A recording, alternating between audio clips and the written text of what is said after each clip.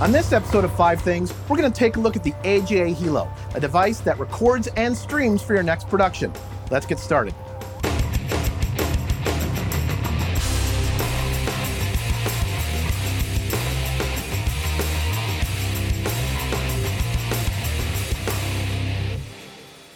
Hello, and welcome to another episode of 5 Things, a web series dedicated to answering the 5 burning tech questions that you have about technologies and workflows in the media creation space, plus tech stuff I dig and how it's used. I'm your host, Michael Kamas. A few episodes ago, I mentioned how I was looking forward to kicking the tires on the then new AJA Hilo. Well, here I am, courtesy of the fine folks at AJA. Let's get this review started. The AJA Hilo, in a nutshell, does 2 distinct things. It records an SD or HD video signal and also streams a signal to just about any streaming service you can find. Pretty simple, right?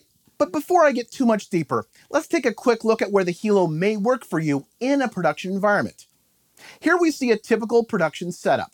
We have our cameras, and we have our capture device that takes in the cameras and other video sources. Next, we have the switcher, which cuts between angles, adds graphics, and mixes audio. And now we have our streaming device to get out to the internet.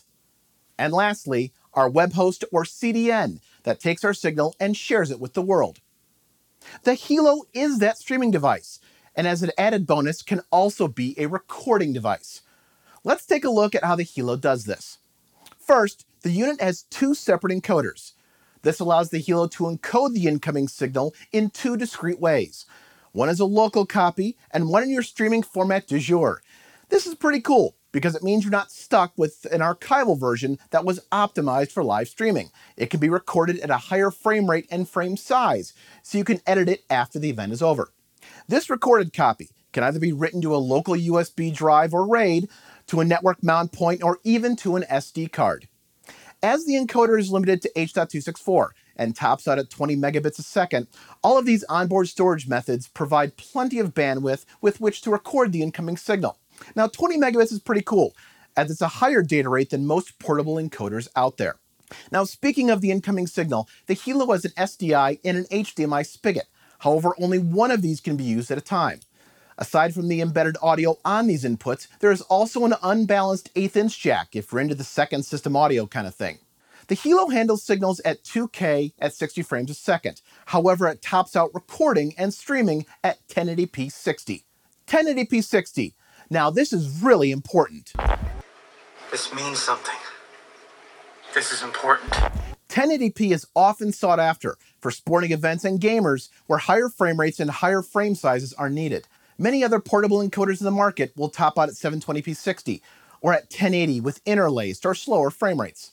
The Hilo has the ability to stream to virtually any of the platforms you'd stream to via RTMP and RTSP. RTMP will cover a vast majority of the popular CDNs, including YouTube, Facebook, and Twitch. What the Hilo does lack out of the box are pre-baked CDN presets.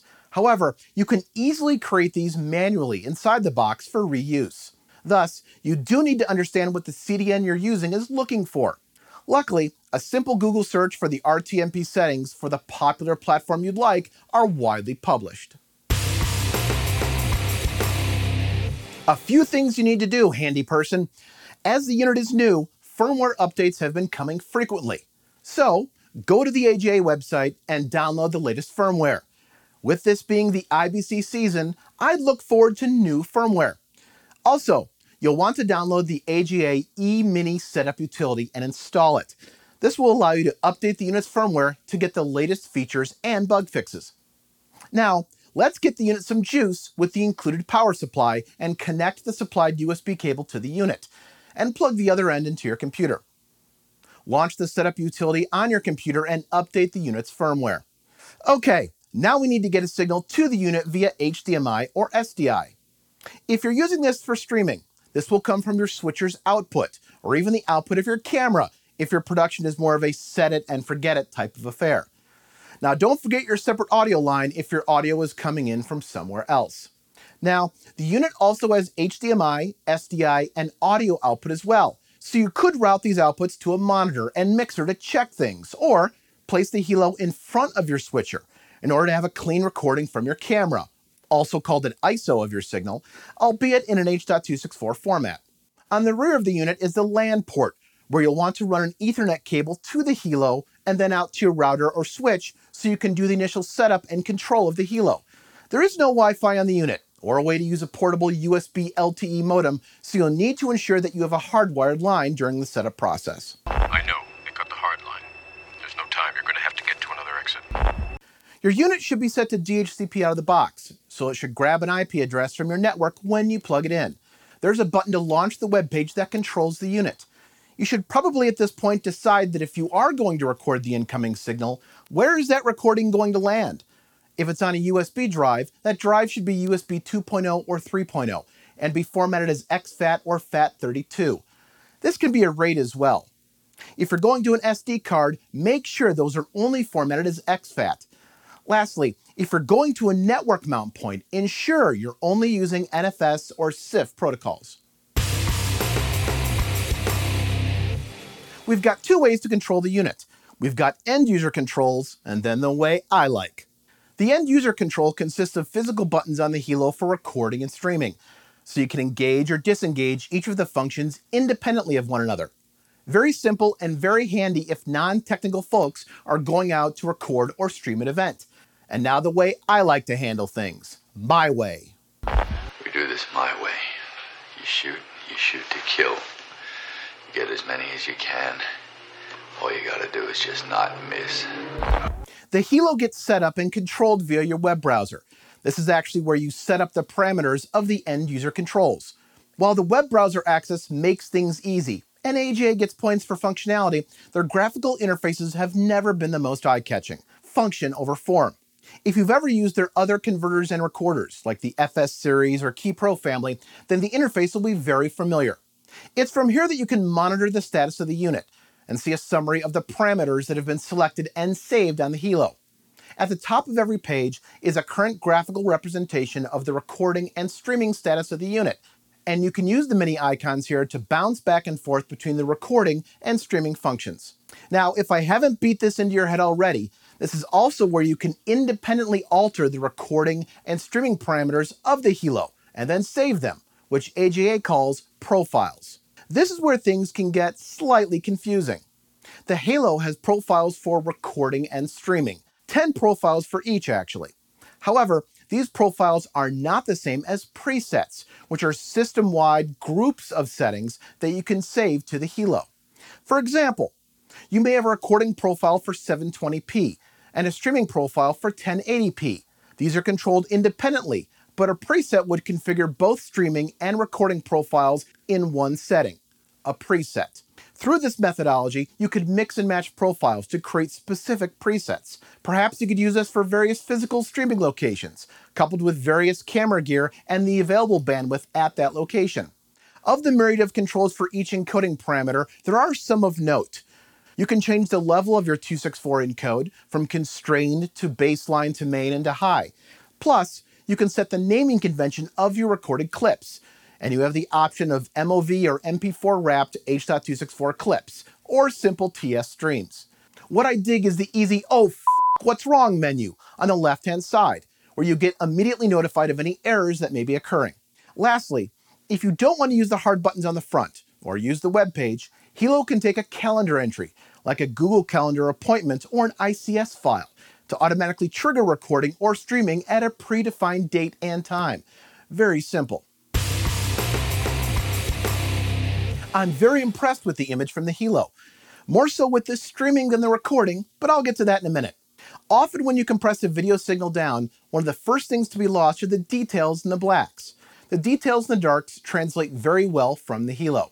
I did over 3 dozen recording and streaming tests, encompassing various record times and at multiple recording and streaming bit rates, with no hiccups attributed to the helo.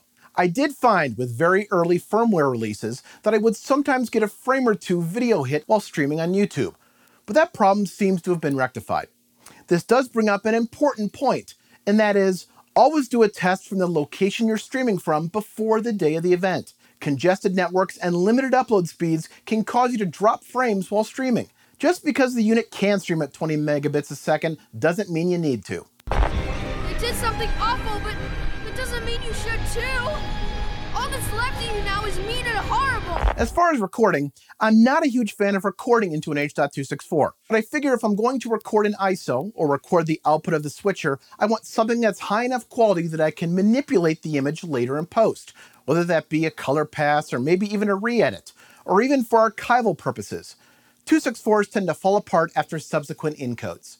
On the flip side, if you don't plan on doing any manipulation of the recorded video, you now have a great looking recorded H.264 that won't take forever to upload for VOD later.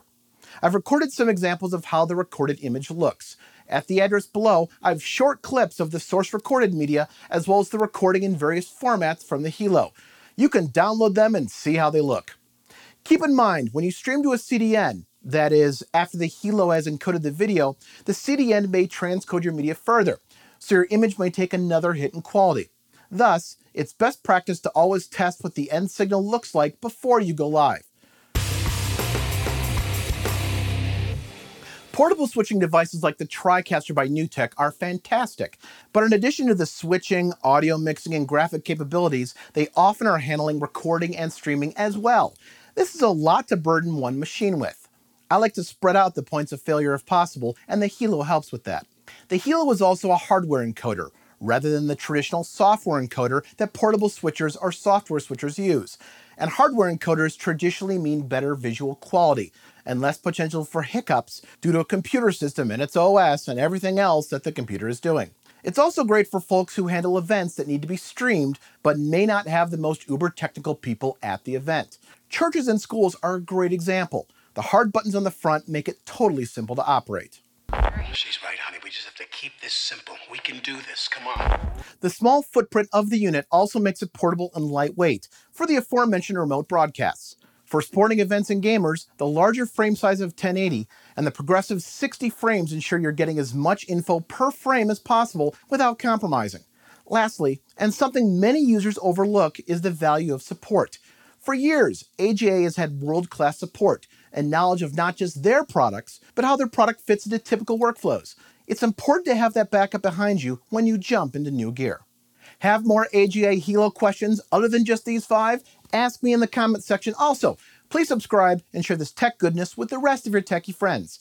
Special thanks to the fine folks at AGA for their technical and financial support of this review. Until the next episode, learn more, do more. Thanks for watching.